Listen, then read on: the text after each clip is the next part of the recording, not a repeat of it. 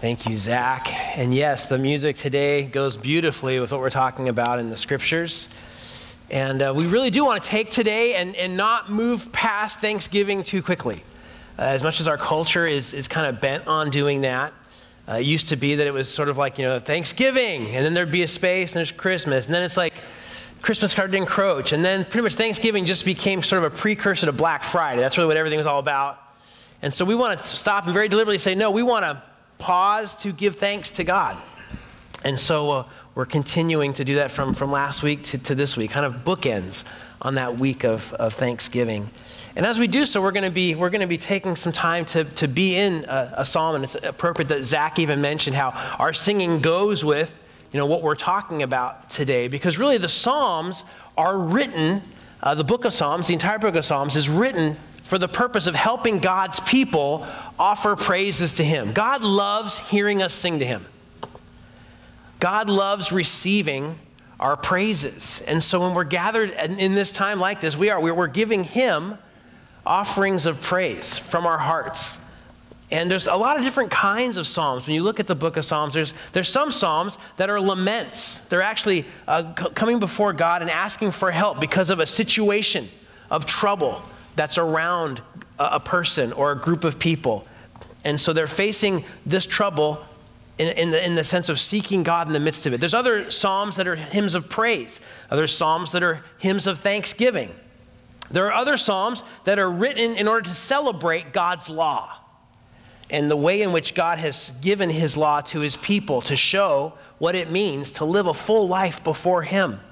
There's wisdom psalms that are written so that people can not only utter praises to God, but they can hear them and face different situations with God's wisdom and skill. There's songs of confidence that express faith. There's royal psalms that are usually centered some way upon the Davidic monarchy, right? David's reign, and the way that King David would even be a part of writing some of those psalms as well. But they would also look forward to and anticipate the Messiah to come, Jesus, the King. And so those psalms were very, very much exalting Messiah and His reign overall. There's historical psalms that will take different portions of redemption history and unfold those so that people could remember what God had done from the Exodus and after the Exodus as they went into the land of Canaan. And then from there, as they would struggle with believing, then there was different ways that God would discipline His people through the Babylonian captivity and other things. And there's prophetic hymns as well, hymns that look ahead in the Psalms to what's to come, that predict the future. And so all these were sung by God's covenant people as they gathered to worship Him over the centuries. And it's a part of our heritage also as new covenant people. We're not under the old covenant. Praise God, we are under the new covenant in Jesus. Jesus has come. He has lived the life we could never live. He's died the death we deserve. He is now risen. And today we even gather on this very day, the first day of the week, because of His resurrection, in commemoration of that. And so the joy of the resurrected Christ saturates all that we do together as we gather in this way at this time.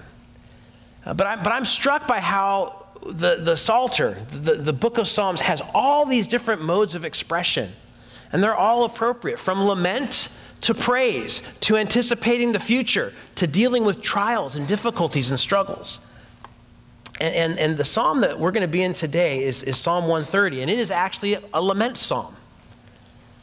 It's a lament psalm that even is a confession of sin to God. And what's interesting is it's also a psalm of ascents. So what that means is during the Passover season, God's people would enter Jerusalem, and they would utter this and offer up this lament psalm to God as they approach the temple. And so if you can turn to page 451 in the Old Testament in the Bibles in the chair rack in front of you. And because this is the Word of God, we want to honor it. And so would you please stand so we can receive it in a way that's mindful of the fact that God is speaking. Psalm 130. A song of ascents. Out of the depths I have cried to you, O Lord.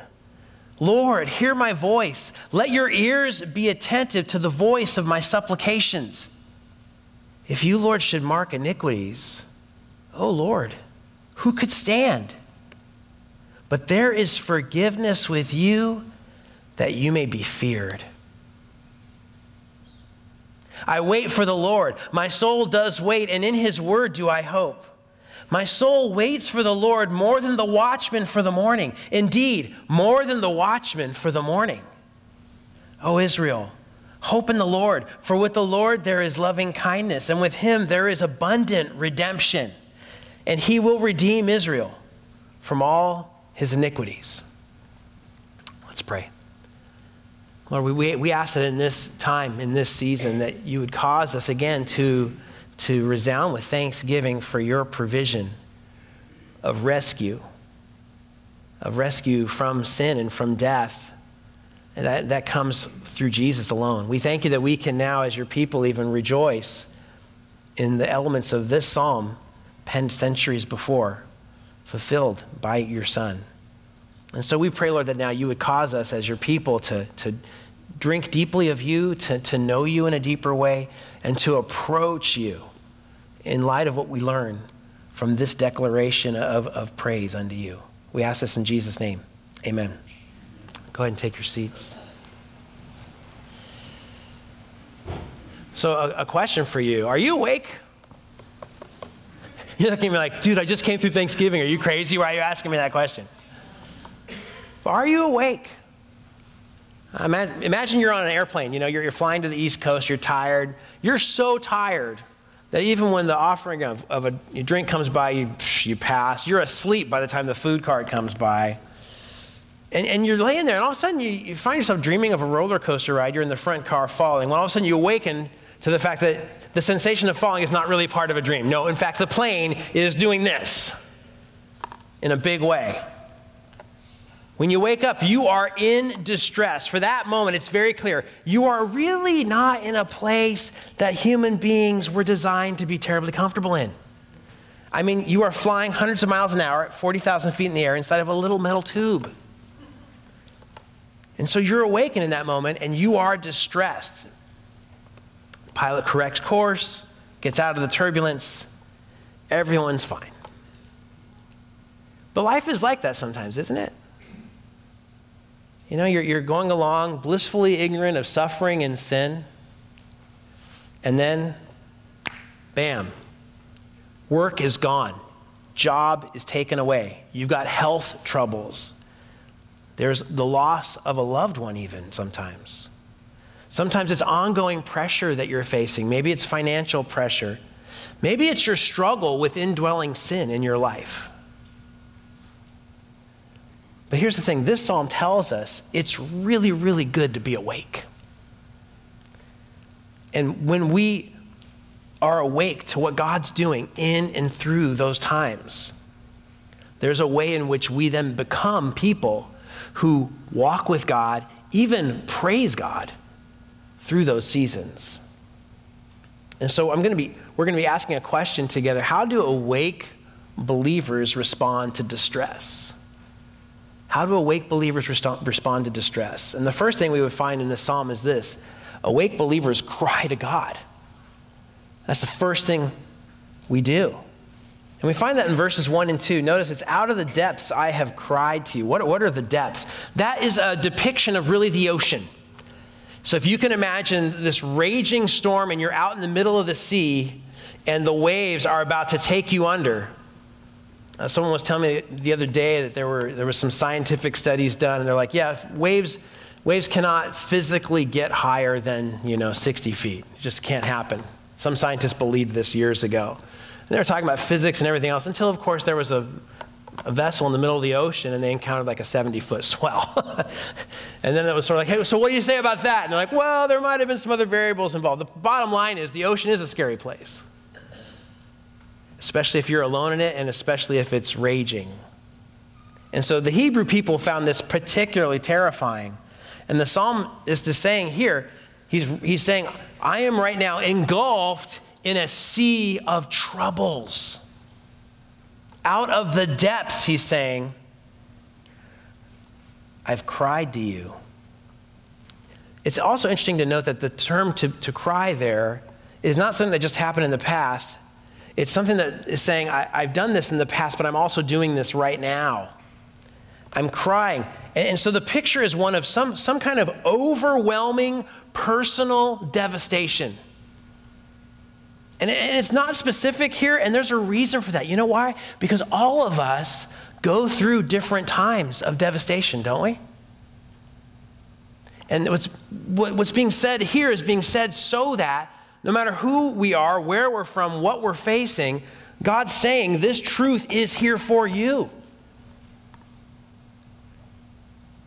Especially if you're here today in Jesus, if you've trusted Christ by faith, brother or sister, you need to know that this is written that you would be encouraged and helped and strengthened right now. This isn't just a kind of formal thing we do. Yeah, someone's got to preach about something in the Bible. No, we're gathering right now for food for our souls. We need this. God himself is speaking through his word to the extent that his word's being preached. And so this is for us. Someone wrote a really beautiful paraphrase of this verse. I'd like you to listen to it. So here's what it said. From the depths I cry to you, O Lord. I cry in the night from the prison cell and from the concentration camp, from the torture chamber. In the hour of darkness, hear my voice, my SOS. So you'll notice also this cry doesn't just come out to anyone. It's to you, O Lord. The term for Lord there is Yahweh. It's God's personal name that he gave to Moses in Exodus chapter 3 when Moses was saying, who should I say is sending me to the people of Israel? And God says, I'm going to give you my name, the I am. And a part of what he's saying to Moses in that is, I am the self-existent one. I am the one from eternity past, present, and on into eternity future. I am the one, the Alpha and the Omega, the beginning and the end. He's conveying that. But he's also saying to Moses, because you remember Moses in that moment is afraid. He doesn't want to go. And he's saying to Moses, I am with you. So this is the one that we cry out to. And then the next phrase, Lord, hear my voice. Let your ears be attentive to the voice of my supplications. So he's saying, Lord, please hear me.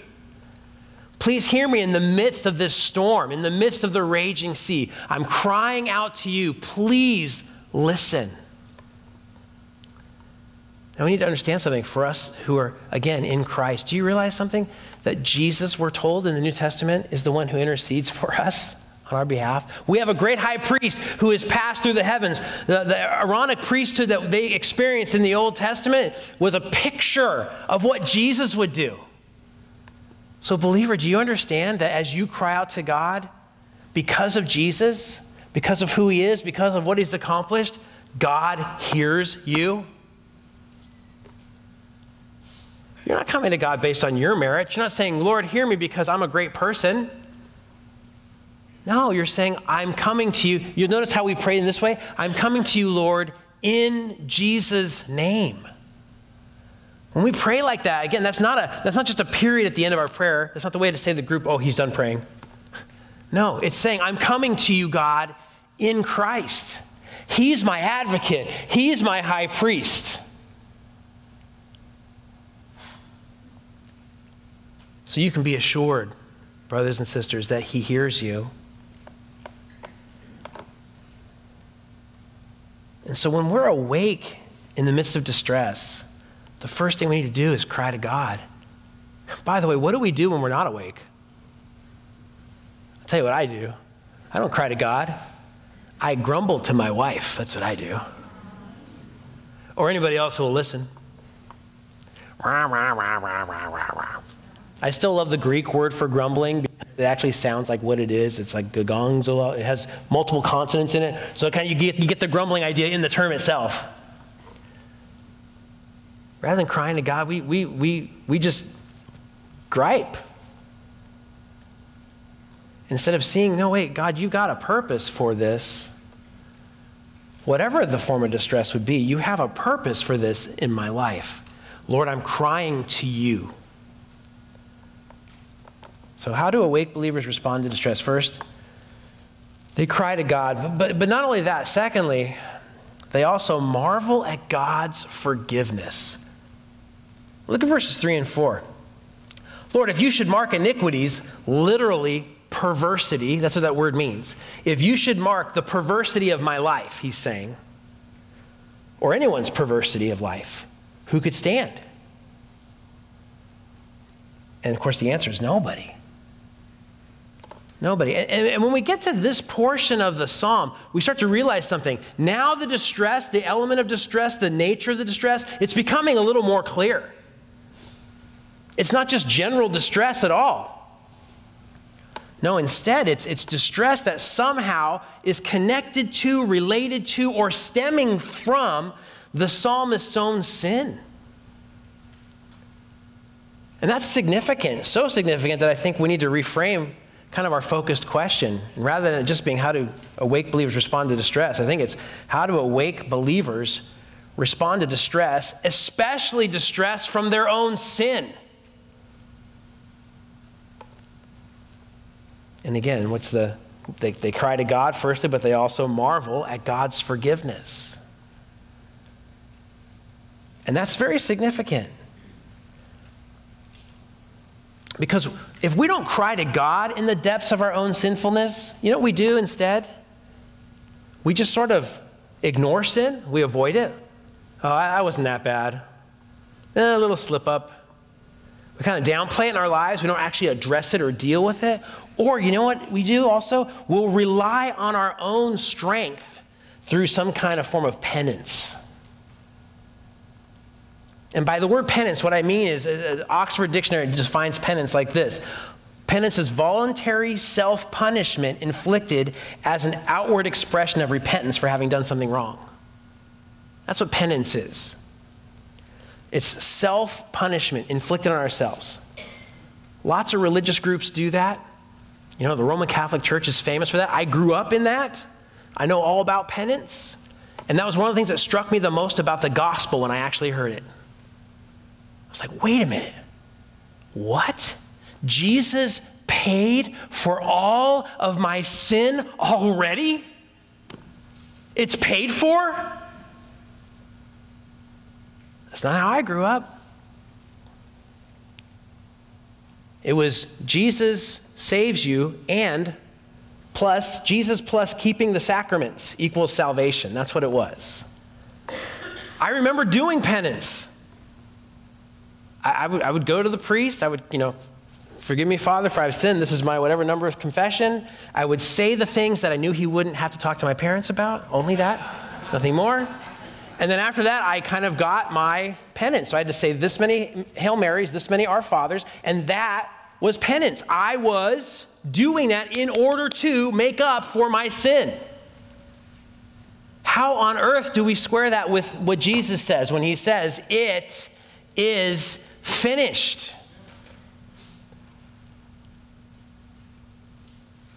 So if we don't turn to Jesus, we engage in some form of penance. And I would love to say, then since becoming a believer and walking with Jesus, I don't ever fall into penance ever at all, those kinds of actions.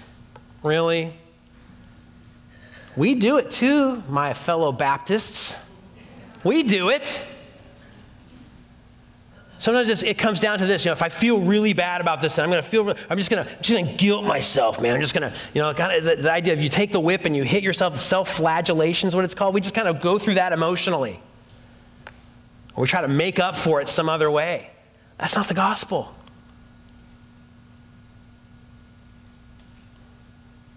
We are declared righteous, justified, we're told in the book of Romans.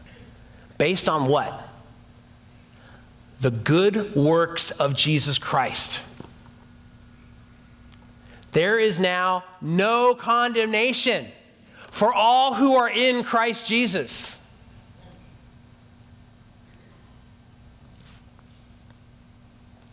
So when we look at this and when we marvel at God's forgiveness, it comes because we see how awful sin really is. We come to see also, in light of God's holiness, how his wrath is poured out against all who rebel against him. And that's why the psalmist asked that question, who could stand? In light of all of our perversity, who of us could stand? Nobody. And this is being said by the psalmist in light of a deep, clear understanding of God's holy, holy, holy nature and his righteous wrath against all who rebel against him in sin, which is all of us.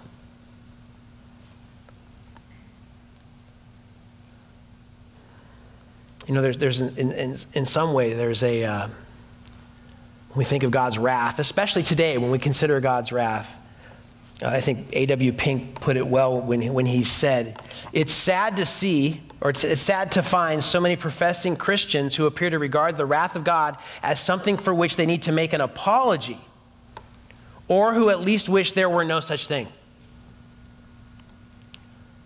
It's almost like we need to downplay it. It's almost considered a blemish on God's character somehow that there is such a thing as wrath.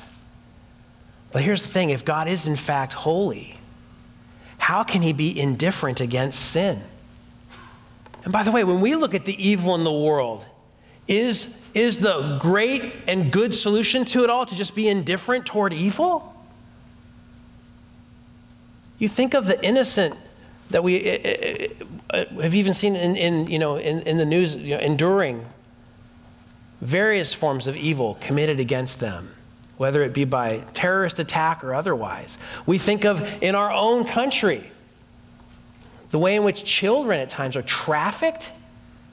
You think God's going to look at that kind of evil? And so nobility from God would be to look at that sort of child trafficking and see it as some sort of, well, it's not that big of a deal. That's good? No, that's outrageous. We ought to be angry. God hates sin. He is not indifferent towards it. The problem for us is we categorize sins. Well, that's really bad. My sin isn't that bad.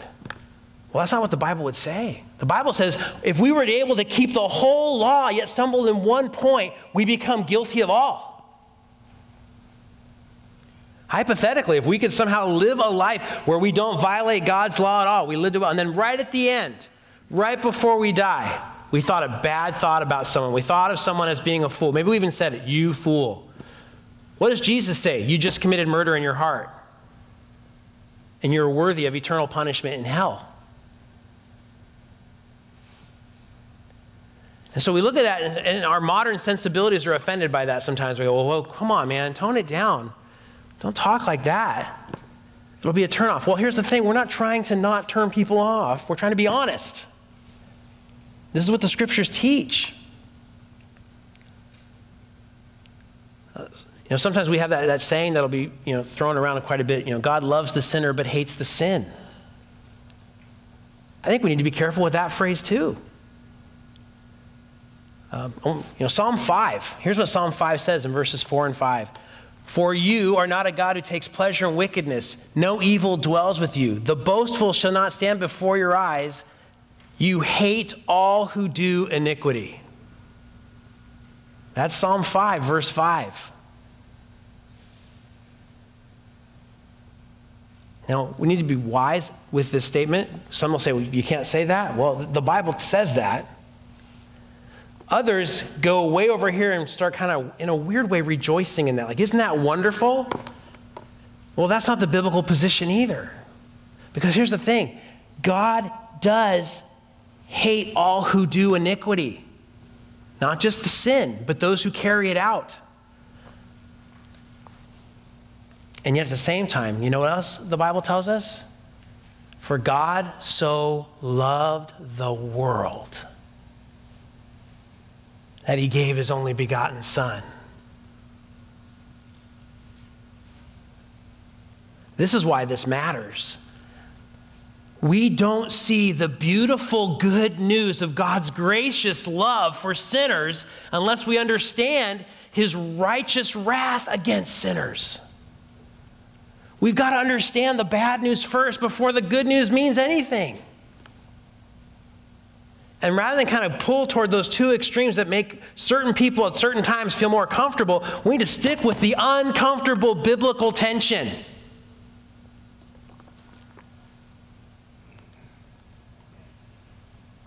God hates all who do iniquity, and yet God loves sinners. The whole world, which means the world. God sent his son to die in our place. God saves millions upon millions of people who, in and of themselves, merit no love, no grace. If anything, they merit nothing but his wrath. And yet, what does he do in his grace and kindness? He saves them, he rescues them, he makes them then the apple of his eye, as some have said. And there's this ongoing grace given, this salvation that stunningly takes us from death and brings us to life. But God doesn't come to us initially because, oh, you're a really attractive person. I think I'm going to save you. That's not it. He says, I come to you, and because I love you, I'm going to rescue you. And that's the picture we find here. Lord, if you should mark iniquities, again, or perversity, O Lord, who could stand? But, notice the contrast in verse 4. But there is forgiveness with you that you may be feared.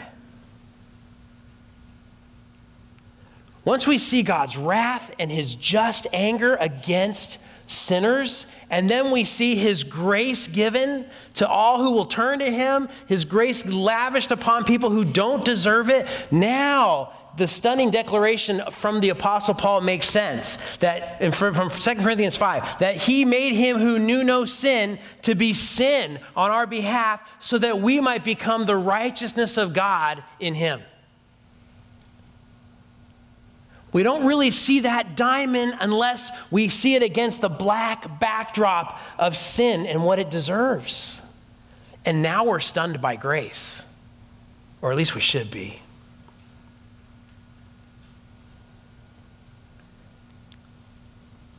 There is forgiveness with you, Lord, that you may be feared. Charles Spurgeon put it so well when he said this, but there is forgiveness with thee. Blessed, free, full, sovereign pardon is in the hand of the great King. It is his prerogative to forgive, and he delights to exercise it. Because his nature is mercy, and because he has provided a sacrifice for sin, therefore forgiveness is with him for all that come to him confessing their sins. The power of pardon is permanently resident with God. He has forgiveness ready to his hand at this instant. That's why when we sing about God's grace, we sing amazing grace. Because it is. And no act of penance can bring you into this place. Because frankly, you could never be penitent enough. No, grace is what God gives, what he lavishes. The definition of grace is giving what is not deserved. And when we see that, we see that God is to be feared. I kind of was thinking about that this week. God is to be feared because of forgiveness. How does that work? You would think once we're forgiven, we'd be not afraid anymore. And we're told that in different places in Scripture. For example, 1 John says that perfect love casts out fear because fear involves punishment. So there is a sense in which God's love takes fear away. But that's not what the psalmist is talking about here. This fear isn't the fear of being punished or maimed by God. No, this fear instead is the notion of awe. It's having your breath taken away.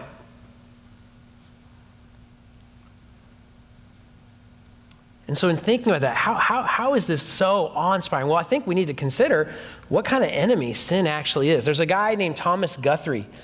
He was born on July 12th, 1803, and then he went home to be with the Lord on February 24th, 1873. He was actually one of the most popular preachers of his day in Scotland.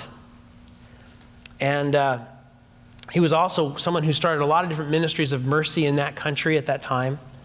And he wrote a poem about sin, entitled Sin, actually. And here's what it says.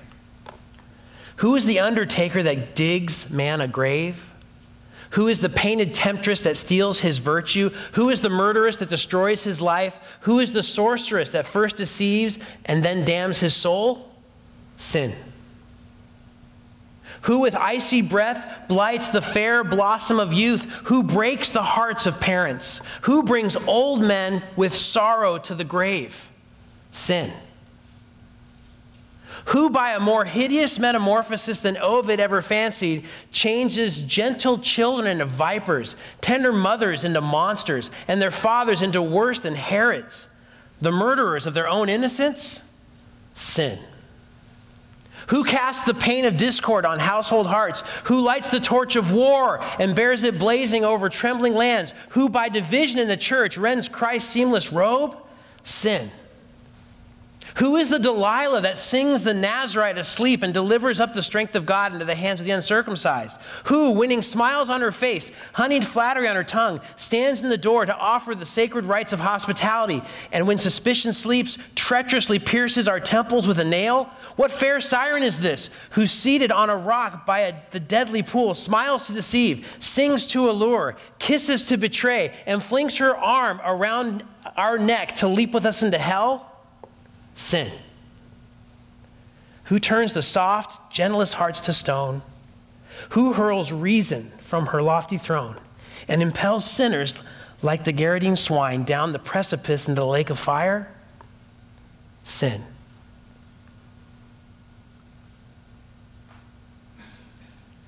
That is a vivid description of sin. That is an accurate description of sin. But now when we see that God is mighty enough, powerful enough to overcome that foe, to defeat it completely, as Jesus came and paid the price and took your sin and shame and bore it on the cross and gives you his righteousness as a gift, that God himself would defeat sin by the sacrifice of his own son, as demonstrated by the resurrection of his own son. That should cause us to fear. No one could accomplish that. No one could defeat that foe, but God alone.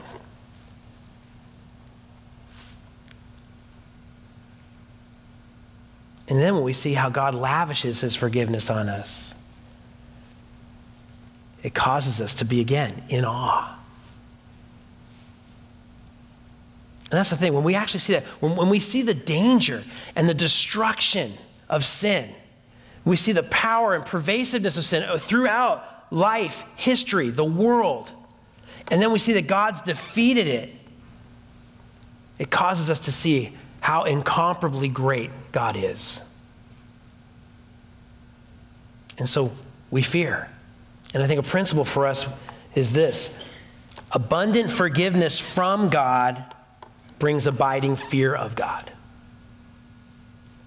Abundant forgiveness from God brings abiding fear of God. And so when we're really awake, when we really see this, it causes us to rejoice in this way. So how do awake believers respond to distress, especially the distress that comes from their own sin? Not only do they cry to God and marvel at God's forgiveness, but here's the thing. Thirdly, they also stay awake in God.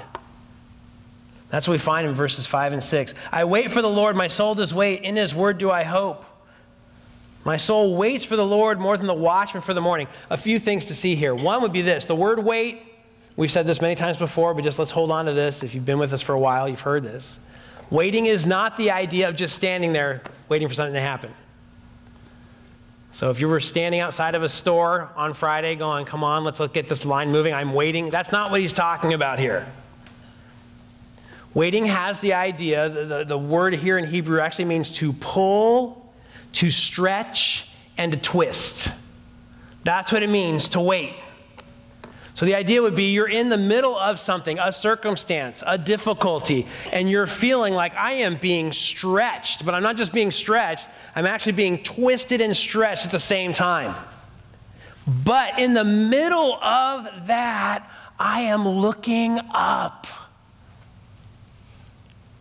I am trusting God. That's waiting. And so he's saying, wait for the Lord. You'll notice he says it multiple times. Again, that's a way to emphasize something in Hebrew poetry. It's repeated to say, you need to be twisted, stretched. You need to wait through this.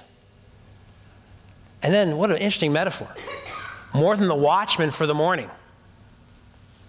I've never been in the military, but I've heard that one of the hardest things to do if you are in the military is to be on watch. Some of our veterans are going, yep, it sure is. Okay, so I've heard that. I've heard it's hard to stay awake. A person on watch, they're supposed to be guarding something. They're supposed to be focused on something. But here's the problem. A lot of times it doesn't look like anything's happening. And so if you have the night watch, what's your job? You're watching from sundown to sunup. In the ancient world, that's how the night watch worked. And so you are watching what's happening. You're alert in the middle of what's going on, even though it seems like nothing's going on, but you're also anticipating that sunrise. You're anticipating the morning. You're anticipating what comes from the morning. Relief, light, joy. And I think that is something that is so important, that we learn to stay awake in God, especially in the midst of distress. Stay awake. I don't know. The older I get, the more I struggle with staying awake. I'll just be honest, folks. We joke, I'll go home, put on a football game, and it's like, yeah, Dad just really likes napping to football games. That's really what he likes to do. Okay, it's true. Quickest way to fall asleep, put a movie on. Jan and I have become professionals. So I shouldn't speak for you, should I, Jan? I'm sorry. I have become professional at just conking out. And of course the dog loves it, right? He's right there with you like, yeah, nap time, woohoo, right? Everyone else is like, Dad, you would have liked that. It was really good, But we struggle to stay awake. Staying awake is hard. And then you add to that, and I do think that's partly being described here in the psalm, you add to that when you're trying to stay awake during a time that's critical, it's important, but it doesn't seem like it. It doesn't seem like anything's happening. It appears to be just another ho-hum moment, day, time, shift to be on watch. And yet, God is doing something.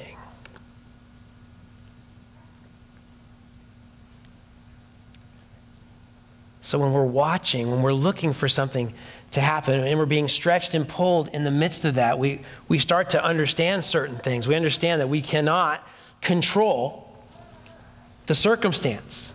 We can't control whether we get in or out of an illness. We can't control the economy or our nation or where things go politically. We can't control how people respond to us. We can't control that. We really can't control much of anything. And then also a part of this waiting, more specifically in line of this idea of dealing with indwelling sin and responding to the distress caused by our own sin. Believer, you must wait on God in the midst of dealing with that sin. You've confessed it to him. That's what we're called to do. If we sin, we're told in 1 John, confess your sin to him. Agree with him is what that means, verbally with God. Lord, I've sinned against you. Confess it. What does God do? He is faithful and he's just, we're told in 1 John, to forgive us our sins and cleanse us from all unrighteousness. Why? Because of what Jesus did. So we are truly cleansed objectively. From God's vantage point, he sees you. If you have trusted Jesus, he sees you as forgiven and as cleansed. And it's just because Jesus actually did pay that price for that sin on the cross. He did that. But at the same time, there's also the sense of forgiveness and assurance. And I think this passage would urge us as a principle, brothers and sisters, don't just rush on into just, okay, fine. I confess that I'm moving on. Sometimes it takes a time of wrestling, of waiting on God to sense from him experientially that pardon, that forgiveness for sins. By the way, thankfully, it doesn't mean objectively you're not forgiven, because that's from what Jesus did. But in our wrestlings with sin and confession of sin, this principle here from this psalm would be, let's wait on God.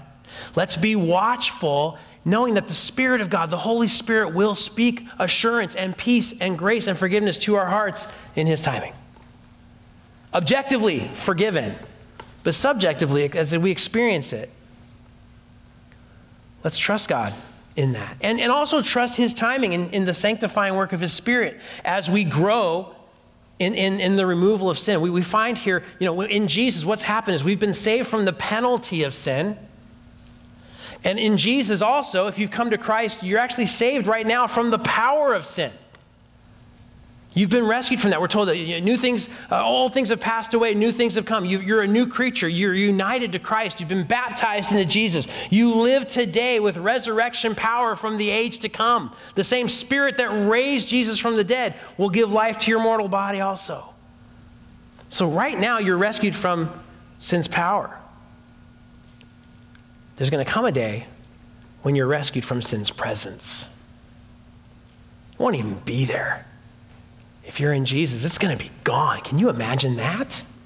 No, you can't. Neither can I. We've never known that. It's going to be amazing. We have people in our lives, our loved ones, they're with Jesus now. They know that bliss right now. We're looking forward to it. But a part of this watchful waiting is trusting God through this process. Thank you, Lord, for saving me from the penalty of sin. Thank you that I am no longer subjected to its power, though I still sin. And there have been times in the past where, you see Adam and Eve, they were our representatives before God, and you're going, well, they didn't represent me. I didn't vote for them. I'm an American. They weren't my representative. And it's like, guess what? They were. You don't get to choose. It's not a democratic thing at all. They represented you, and you can think, well, they didn't represent me very well, because if I was there, I never would have. Really, you want to go there? Because here's the truth. They were not under the power of indwelling sin at that time. And in Christ, guess what? You've been liberated now from the power of indwelling sin. Yet, they chose to sin. And brothers and sisters, you also choose to sin in that same place. What does that mean? They represented us pretty well. But saved from the penalty of sin, we praise God for that. It's done. Saved from the power of sin now, though we still wrestle with it. And we look forward to the day of being saved from the presence of sin at all. Through that whole process, what are we called to do? Wait on God. Where does he have you in your battle with sin? You might feel very defeated right now. We all have besetting sins, multiple besetting sins. This psalm is saying to you, your hope needs to rest on God's work. Turn to him, trust him, confess your sins, receive his forgiveness, wait on him, and don't lose heart, because that day is coming. You'll notice what he says as he's waiting. Look at the second part of verse 5. And in his word do I hope. That's important. Why? Because as I'm wrestling with sin, as I'm struggling, as I find myself battling, and I find myself in distress because of it, you'll notice the phrase doesn't say, and in my improved behavior, I hope. No.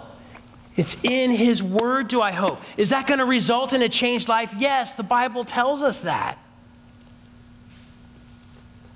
Yes, we're going to be growing in him, but sometimes it doesn't feel like it. Sometimes our walk, as Toby Mac said, becomes a crawl. Sometimes our crawl becomes us laying face down on the ground. But praise God, by his grace, even when we are laying on face down on the ground, we're still pointed in the right direction. So we wait on him. We trust him. And it's an urgent thing for us to be awake in waiting on God. And that we stay awake in God. We need one another for that. I need you to spur me on to stay awake.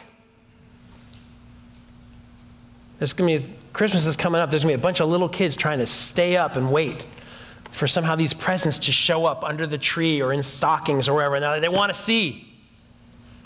Thankfully, none of them make it. Have you noticed that? To the relief of many parents. But staying awake, urging one another on, hey, you can do it. Don't fall asleep. How do awake believers respond to distress in life, especially distress from their own sin?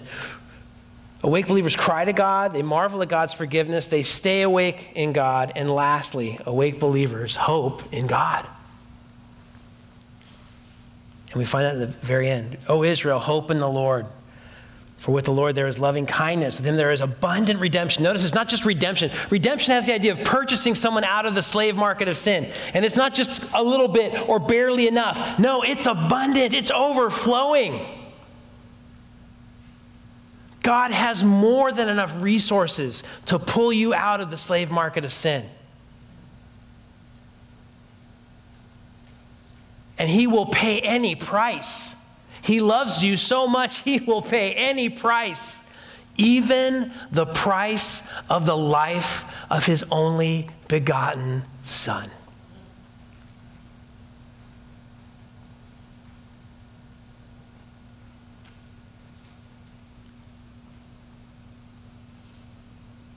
It concludes with, he will redeem Israel from all his iniquities. This from all his iniquities is a look to the future.